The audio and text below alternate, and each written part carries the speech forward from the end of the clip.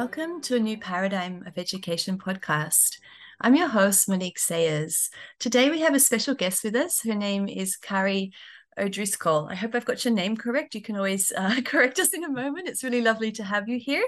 For those of you who are tuning in for the first time, New Paradigm of Education looks at new ways of education, of how we can collectively expand education into ways that are meaningful and of the highest good for all. So we get together with all different mentors, parents, educators, students of the world, and we talk about, well, what is a new paradigm of education anyway?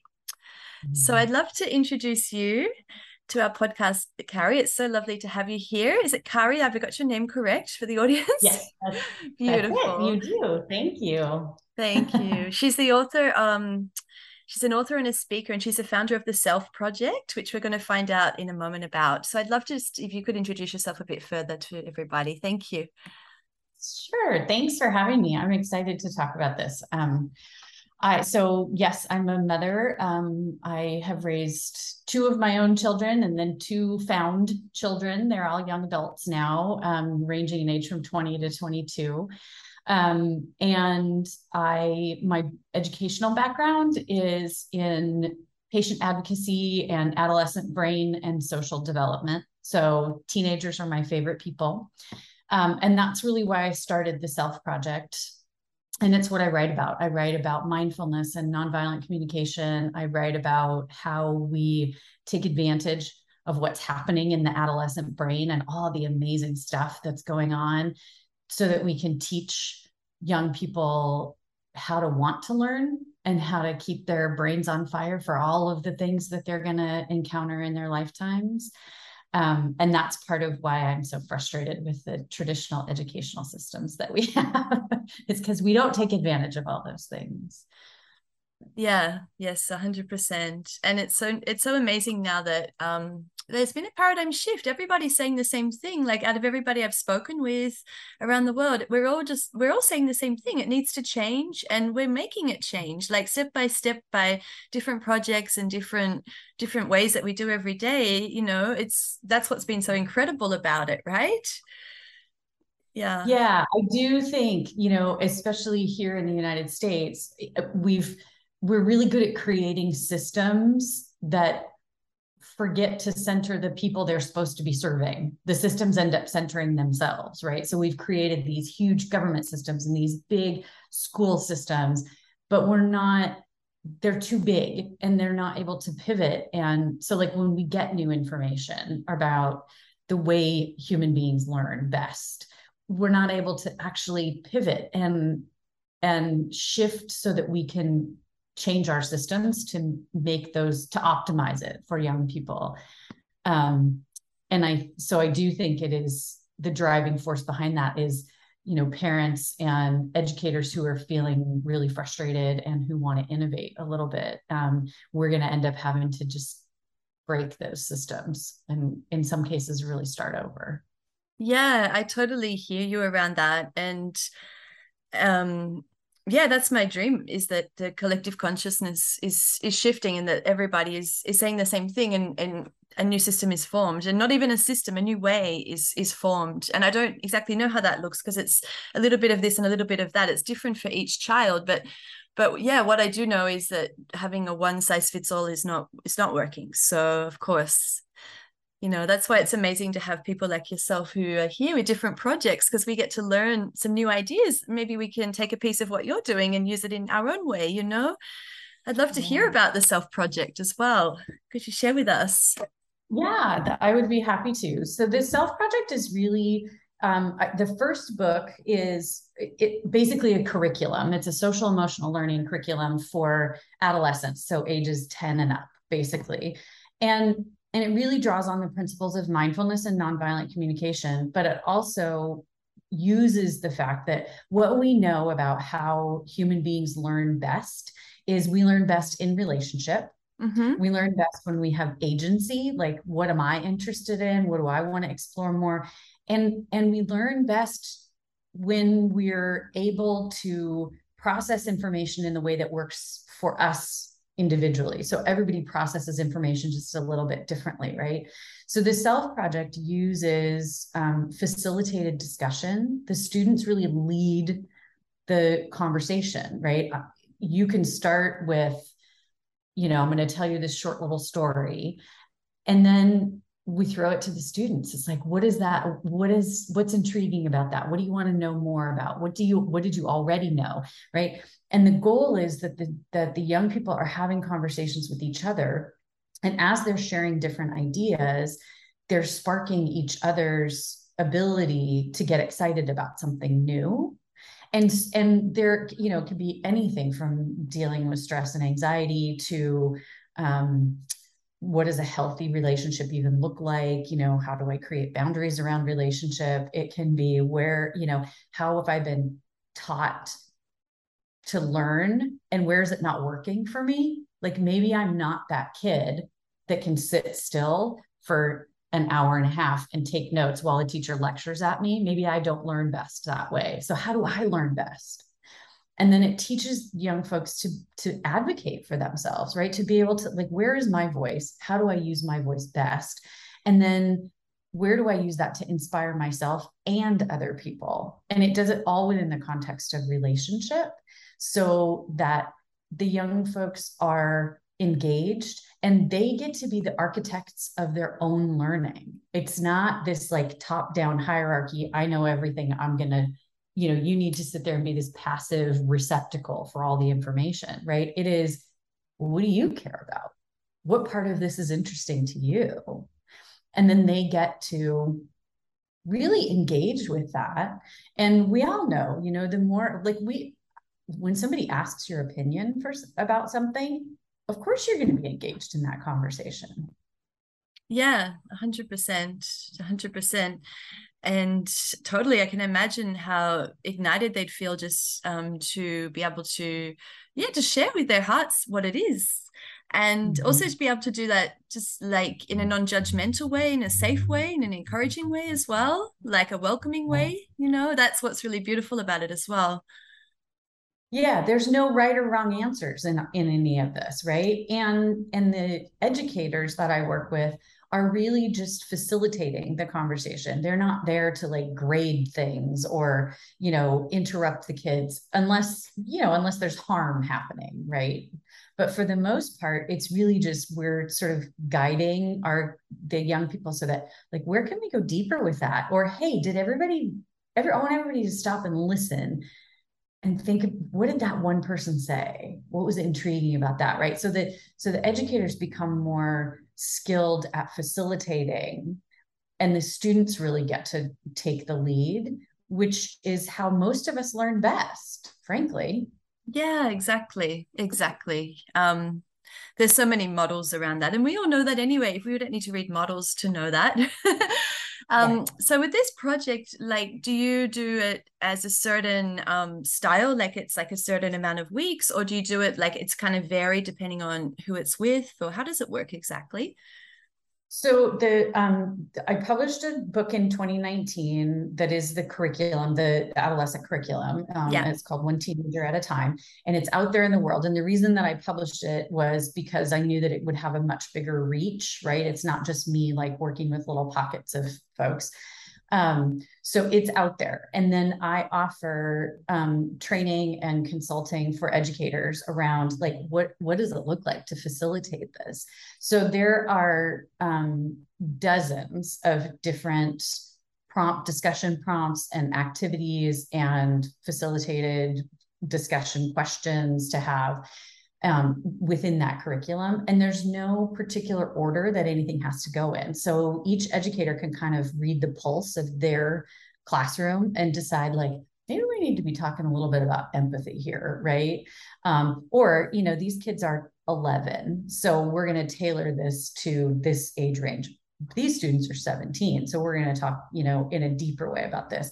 So it's really flexible. And my goal is really just to work with educators to kind of shift the culture around what it means to be in a classroom with adolescents and let them lead and let them get excited. So yeah, the curriculum is out there and it's available. And then I'm just the person who's like, I will work with your educators, whether they're homeschool folks, I work with those folks. I can work with administrators. but it's really, my goal is to work with educators to kind of train them to deliver this content in a way that's meaningful and that jives with what we know about how people learn. Mm. And then in January of this year, I published a companion book for parents of adolescents. And so that's really, it's less discussion and activities, but it's more really for parents to kind of unpack what are the things that, what are the biases that I have around parenting a teenager? What is, when my kid is doing this, why is it that I knee jerk call them lazy? Or why is it that I expect them to be able to learn and process information in this way? And so that book is called Happy Healthy Teens, and it came out in January of this year. And it's just really a companion book to that other one. And it's very similar: mindfulness, nonviolent communication, around building relationship, and what does it look like to involve our adolescents in creating developmental relationships as they get older and get ready to move out into the world. Yeah, that sounds really amazing. And from what I gather, just from what you're sharing, it sounds like the parents also have work to do themselves. A lot of their own shifting comes from them, right? From probably their history of their childhood and their own schooling, and all of that needs to change as well in order for them to be the space holders of the new generation. Yeah. Yeah, absolutely. I mean, and the thing is, it's most of us parent from a place, how we learned, how we were parented, right? It's like, okay, and and often we will make different decisions. But one of the things, I also run parent support groups for parents of teens. Mm-hmm. And one of the things that I've learned throughout that is that, we have this idea of like, well, when I was a kid, dot, dot, dot, right? It's like, okay, well, when you were a kid, there wasn't COVID-19, there wasn't social media, right? Or maybe there was, but not to the extent that there is now. I mean, sort of unpacking all of those things. When I was a kid, we took a standardized test to get into college one time. Now Mm-hmm. these kids are taking it once a year for 4 years, the whole time they're in high school, to practice, right? I mean, the world is a completely different place. And so unless we're really mindful and intentional about what we expect of our children, and we understand the context of the world that they live in is as being so different from the context that we grew up in, we're not actually parenting them in a way that's meaningful and helpful. So yeah, we have a lot of work to do as parents to unlearn a lot of those things. Yeah. And I think a lot of it comes back to just simplicity of values, because values don't shift from age to age. If those are installed and I think we can make it through anything. The pandemic showed that, like myself personally, and a lot of people I know have woken up. It's been a really beautiful, beautiful process. I know some people it's been, depressing, and there's been a lot of things that have happened, but I think from it what's happened is people have kind of found themselves because they've had that time to stop and allow the world to be immersed within them. And then from there, well, what is it that I'm going to do? What is it that I'm going to create? And I share that because I feel that's really relevant for teaching as well, just being able to give a pause and to just allow space for everything to transform and happen. Yeah, yeah. During the first year of the pandemic lockdown, there was all this angst and worry about learning loss. It was like, oh, our kids are getting so behind and all of that. And one of the things that I would say to people is, you know what? They're not. They're just learning different things. Like what our kids are learning is which of these systems are broken and Mm. won't serve us, right? They're learning what happens. How do I be flexible in when everything starts to fall apart? How much do I need social interaction? Some kids were like, hallelujah, this is great. I love learning online. This is wonderful. Other kids were like, oh, I'm learning that I need to be in a physical space with other people in order to learn, right? So it's like they may not have been learning calculus or physics, Mm. but everybody was learning. We were all learning. So how do we expand our idea of what it means to be growing and learning outside of these old rigid systems that we created hundreds of years ago, right? And so I think a lot of it is really reframing, not to minimize. Yeah, it was scary. Yeah, there were a lot of lives lost and there still are people dying, right? And that's going to happen, right? No matter what. So the key is in how we respond to it and what lessons we take from that.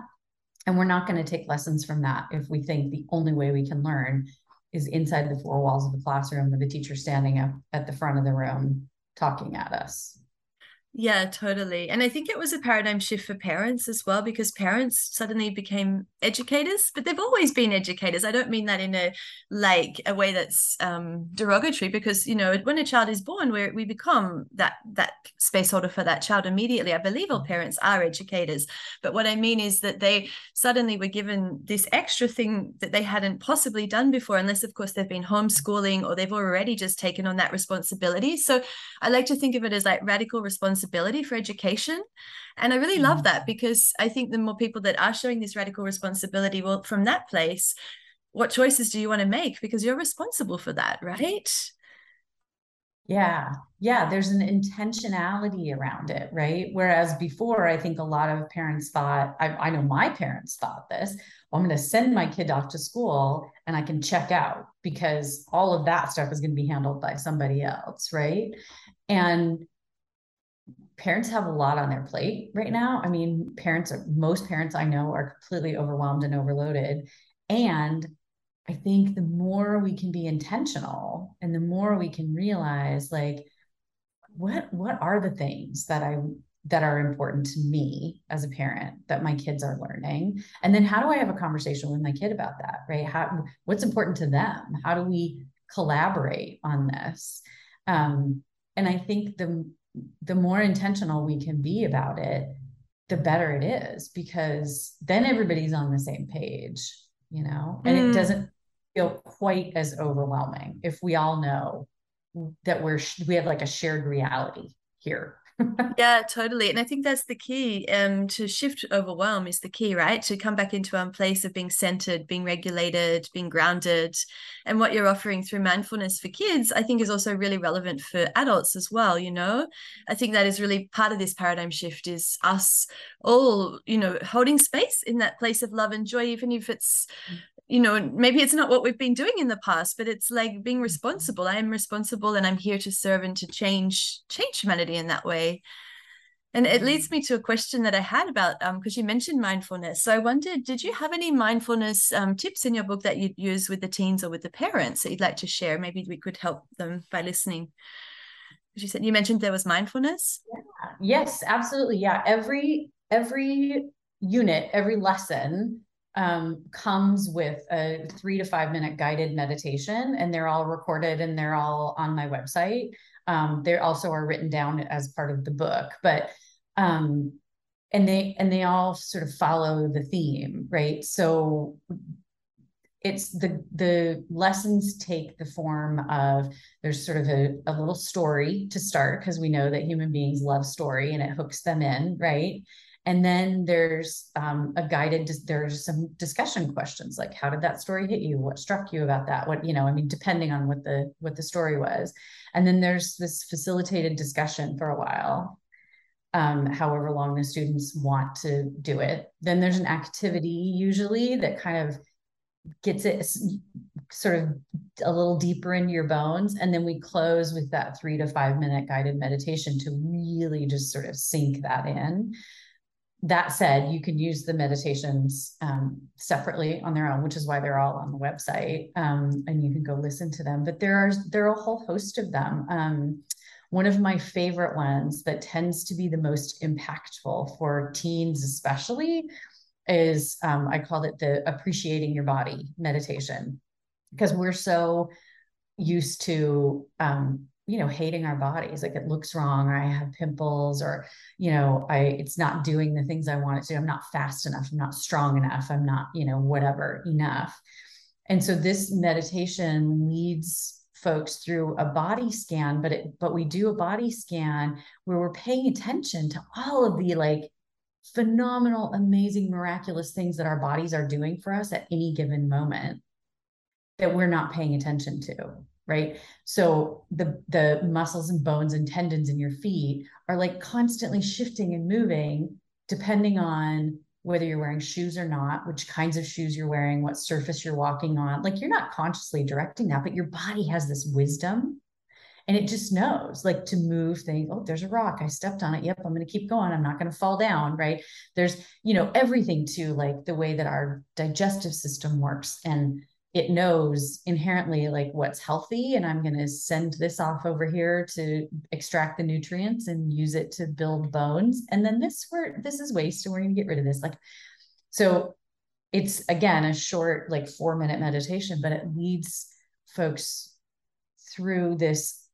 Like, it can shift your entire understanding of like, kind of doesn't matter what shape my body comes in, what package it comes in. All of these things that it's doing in any given moment are astonishing and miraculous and amazing. So there are meditations like that. There are meditations to really just sort of quiet your mind and calm. There are meditations to combat anxiety.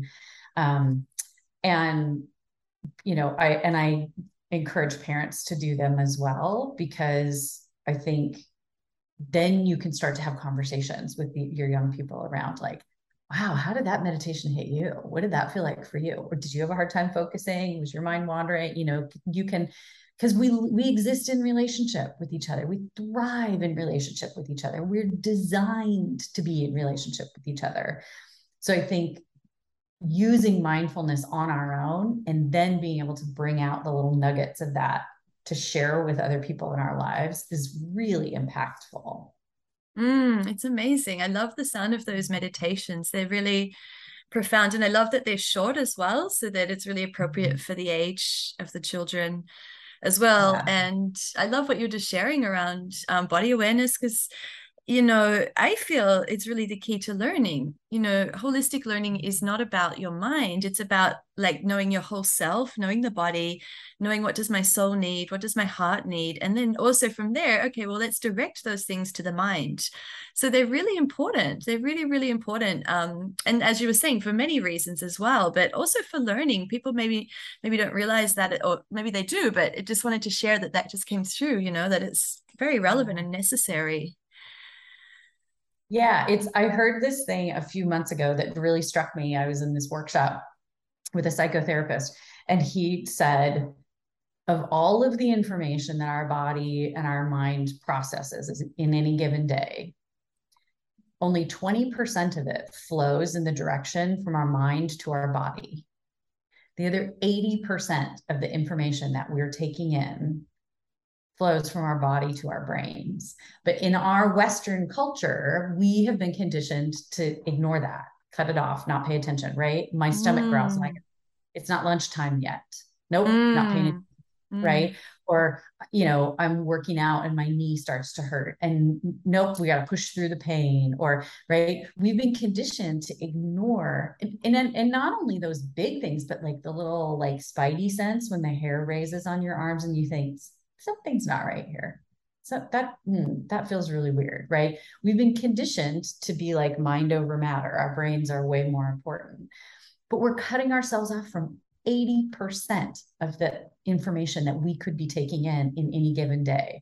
So yeah, the more we can see this as a relationship between mind and body, there's no hierarchy. There isn't one that's more important than the other,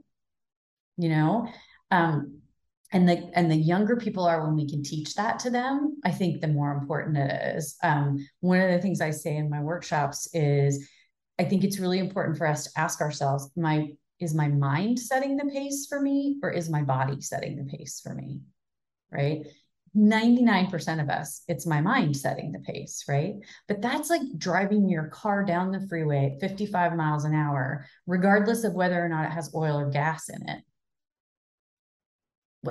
If I'm not paying attention to the resources that my body has and the messages my body is giving me, eventually I'm going to crash.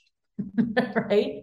So letting your mind set the pace all the time and not tuning into the messages that your body is sending you is a recipe for disaster. So how do we teach young people not to cut off their body wisdom? I think it's really important. Yeah, 100%, 100% agree with you around that. And it's more than just using the body as in like I'm going to go and do a run and use my body in that way. It's like body awareness. So it's like, okay, I'm going to run, but I'm going to feel my body as I run, or I'm going to listen Yeah. to my body, because I feel like the more that we listen, health is there. The time that you're not listening is when you would get sick, because the body has been giving you all these signals, but there's been, ignoring the signals, and then the next thing you know, you're sick and you can't study or do whatever you want to do anyway. So listening to that body, like if it's not a moment for learning, it's not a moment for learning. Go and take a rest. It's really Yes. it's really that simple, but we make it so complicated. Yeah, we do. And those again, it's those systems. Like we try to standardize everything, right? Like I can remember being a kid sitting in class and thinking, I need to use the restroom. And the teacher saying, no, you're gonna have to wait, right? I mean, something as simple as that, Mm, or it's not lunchtime yet. Well, what for whatever reason, and especially with younger kids, when they're growing, like the fact that we restrict their meal times to certain times during the day mm, instead of cultivating their ability to listen to their body about like, I actually kind of need a snack right now. That's we're reinforcing that split between mind and body, right? I know so many adults who have eating disorders who are adult, they're like 30, 40, 50 years old, and they have no awareness of whether or not they're hungry ever. Like I have a friend who she said, I said, so what do how do you know you're hungry? And she said, I don't. I spent so many years denying my body nutrition because I wanted it to look a certain way that now she's 48 years old. She's like, I don't know what it feels like to be hungry. I don't know what that mm, is. mm. So I just eat at certain times during the day because I know I need fuel. But I mean, that's an extreme case, but still, where are we denying all of the body of information, all of the wisdom that we could be taking in any given day? And how are we reinforcing those messages to our kids? And what harm is that doing? I think a Yeah. lot. Yeah, 100% agree with you. And also listening to the heart as well, like teaching children to listen to their own intuition and their heart as well, because that's also part of the body, but it's a different signal. And I think that's really powerful, because I think that's where a lot of the magical learning happens, because it comes from passion, it comes from excitement, it comes from alignment. There's no Yeah. disengagement. There's this excitement of like, I'm ready. What is it? I love that. Yeah. Yeah, absolutely. And that's one of the things I love about teenagers, right? Is that there's this really unique thing that's happening in the teenage brain where they're moving from black and white, concrete, either or thinking to being able to understand things in a more abstract way and being able to hold sort of two opposing ideas at once. And I think if we can teach them to tap into that intuition and that heart space while they're doing that, then there's something magic there, right?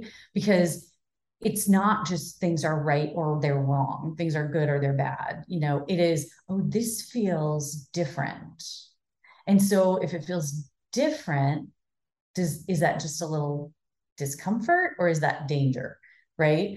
And how do I discern between those different things? And then where can I investigate that? Like, why am I uncomfortable with that particular idea? Maybe being in discomfort is a space where I can learn, right?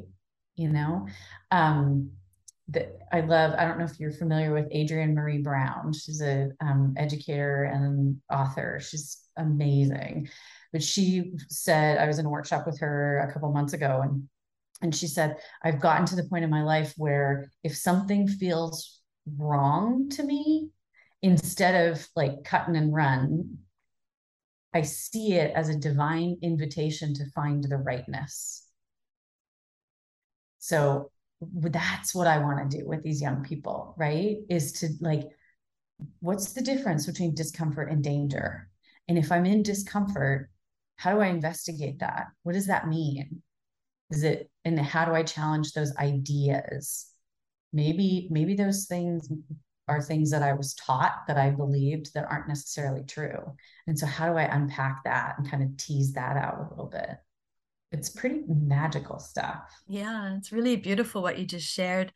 And it made me lead to another question about just teens. Like, it's probably like the stereotype of all teens is like, when they shut down and they don't want to share something, and the parents are like, what do I do? What would be your advice on that? My biggest piece of advice for that is two things. Number one, create a really safe space where they know there's no judgment. This isn't a right or a wrong thing. There is not like, I'm not, if you tell me how you're feeling, I'm not going to roll my eyes and say, oh my God, you're being so dramatic, or why are you upset about that? Right. We have to suspend judgment, number one. And number two, we need to lead with curiosity. Because the thing that's happening for teens, and again, this starts as early as 10 years old and it lasts for 10 to 12 years, the emotion center of the brain, which is the amygdala, there are these two little almond shaped structures, like right above the lizard brain, right? That's the center of our like fight, flight, freeze response. During the adolescent years, the amygdala is swollen to 3 times its normal Oh, size. wow. Everything that enters the teenage brain is filtered through the emotion center of the brain. And so most teenagers are in fight, flight, freeze 90% of the time. And if we don't teach them how to calm their nervous systems and co-regulate with people who are safe, then they're just going to stay there. And then they're reacting from that emotional place. And they're not in this place of like being able to think critically or have any self-awareness. But when we lead with curiosity, if we say, wow, that's really interesting. So what do you think is going on? They can get out of the emotion center of the brain and into the rational thinking part of their brain. Whereas if we are judging them or rolling our eyes or saying, oh, would you stop crying? You're making me crazy. That keeps them in that emotion center, right? It feels scary. It feels sad. It feels like you're gonna, banish me. It feels like there's something wrong with me. So we as adults, teachers too, we need to cultivate that non-judgment and then asking kids, not yes or no questions, but asking them like, can you tell me more about that? Or what don't I know about this situation that you'd like me to know? Is there something that feels and if they're really, really shut down, I mean, this is a process, right? Because it's not going to be just this overnight thing where they automatically go, oh, okay, I'm safe with you. If they're really, really shut down, then the biggest thing that we can do for them is just continually remind them, I'm here if at some point you think of something that would feel supportive or comforting. Wow.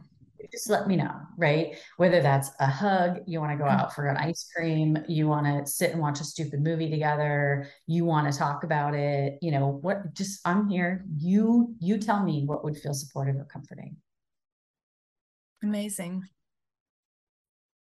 Amazing. Thanks for sharing that. I didn't realize that about the amygdala. That's really, really important to know. And it's like, yeah, that it's swollen. So it's really important at this developmental stage. Makes sense It now. is. Yeah. And it's a physiological thing, right? It's like, it's not like you can say to you, I mean, we say it all the time to teenagers, calm down, chill out. Why are you freaking out? But they can't, they physically cannot do that. And the thinking around this is that was an evolutionary thing, that there's a reason that the amygdala is swollen during those years. And that's because, back when we were cave people, that was the time of life when we were sending these young people out to hunt. We were saying to them, now you're an adult and you're going to go out into the world, right? So the amygdala got got swollen as this way to keep them safe, keep them alive. Like, I'm going to overreact to everything because now you're on your own without a grown up and everything out there is dangerous, right? So that's the working theory now, is that the reason that that happened was as a way to keep kids safe. But what we know about our current way of living is most of the things that they're encountering are not dangerous. So how do we help them calm their nervous system so that they can tell the difference between discomfort and danger, right? It's uncomfortable when your best friend says, I don't want to sit with you at lunch. I'm mad at you. That's not danger, but they perceive it as danger because swollen amygdala, right? Yeah, totally. Totally. I hear you on that. Thank you. That was really, really useful what you've just Mm-hmm. shared, even for myself. Thank you so much. Yeah, you're welcome. I'd also like to know, I ask everybody on our podcast that comes along, well, what is your vision for a new paradigm of education? I really, really want us to involve students in designing. I want students to have enough agency, even young students, to be the architects of their own education. I want us to normalize different learning styles. You know, there are some kids that we label ADHD because they're kinesthetic and tactile and they need to move and that's how they learn. But it doesn't mean that there's something wrong with them or they need to be medicated, right? I hate the one size fits all thing. I want us to really pay exquisite attention to the way that human beings learn. One of my biggest frustrations is that most middle and high schools, and I'm speaking in the United States here because that's what I know most, you know, we have these, everything is compartmentalized into all these different subjects and you get an hour with this and then an hour with this and then an hour, and we're like boom, boom, boom, boom, boom, you know, moving from class to class with 5 minutes in between. And that's not how the human brain works. We are, especially by the time we're adolescents, we're not compartmentalizing. We are making broad connections. We are figuring out context. We need time to daydream. You know, we need time to take in a little bit of information, have a conversation with somebody about it, go for a walk, maybe take a nap. And then we're going to have like an aha moment. Whoa, this is awesome. Right.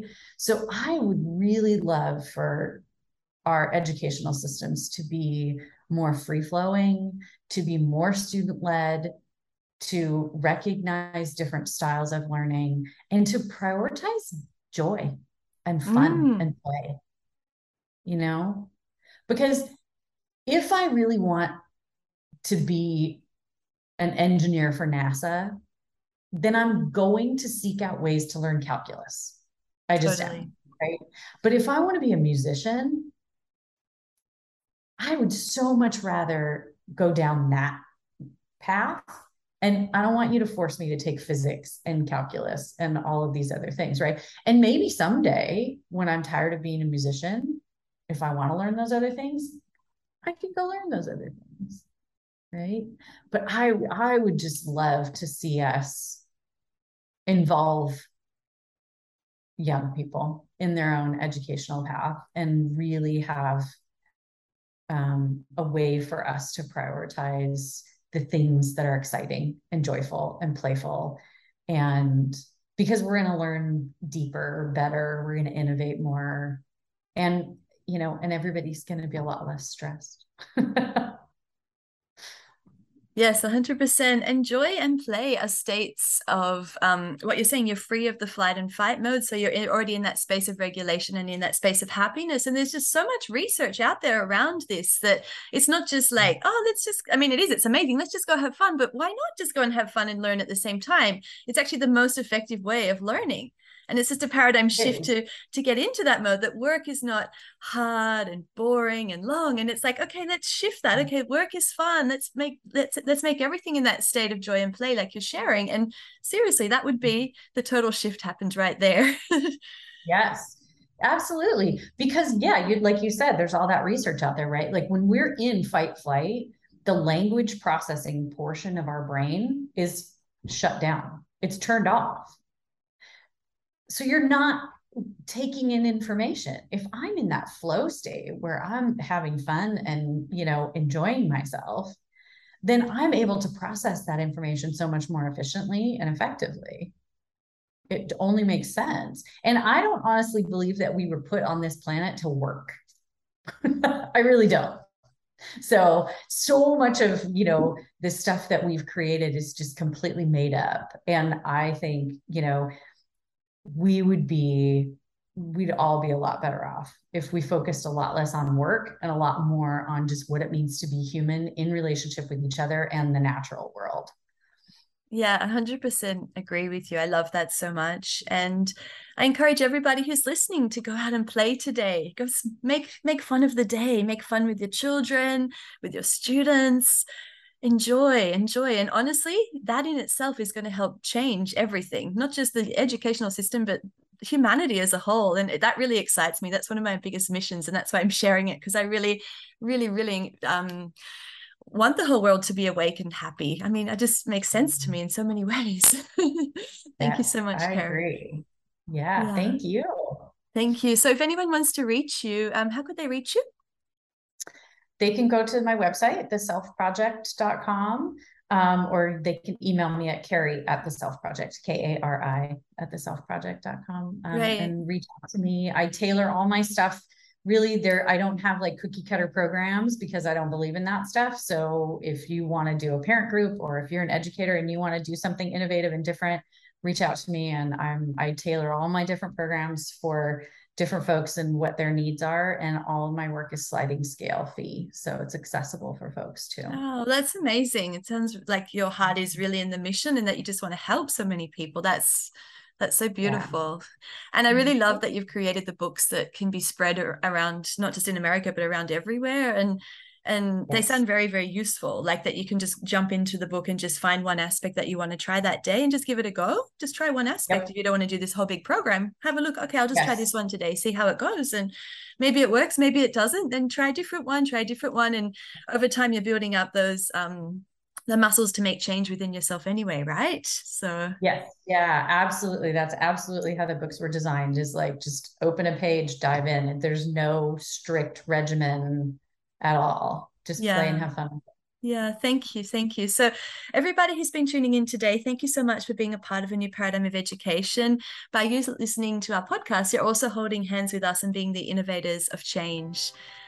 Namaste, everybody.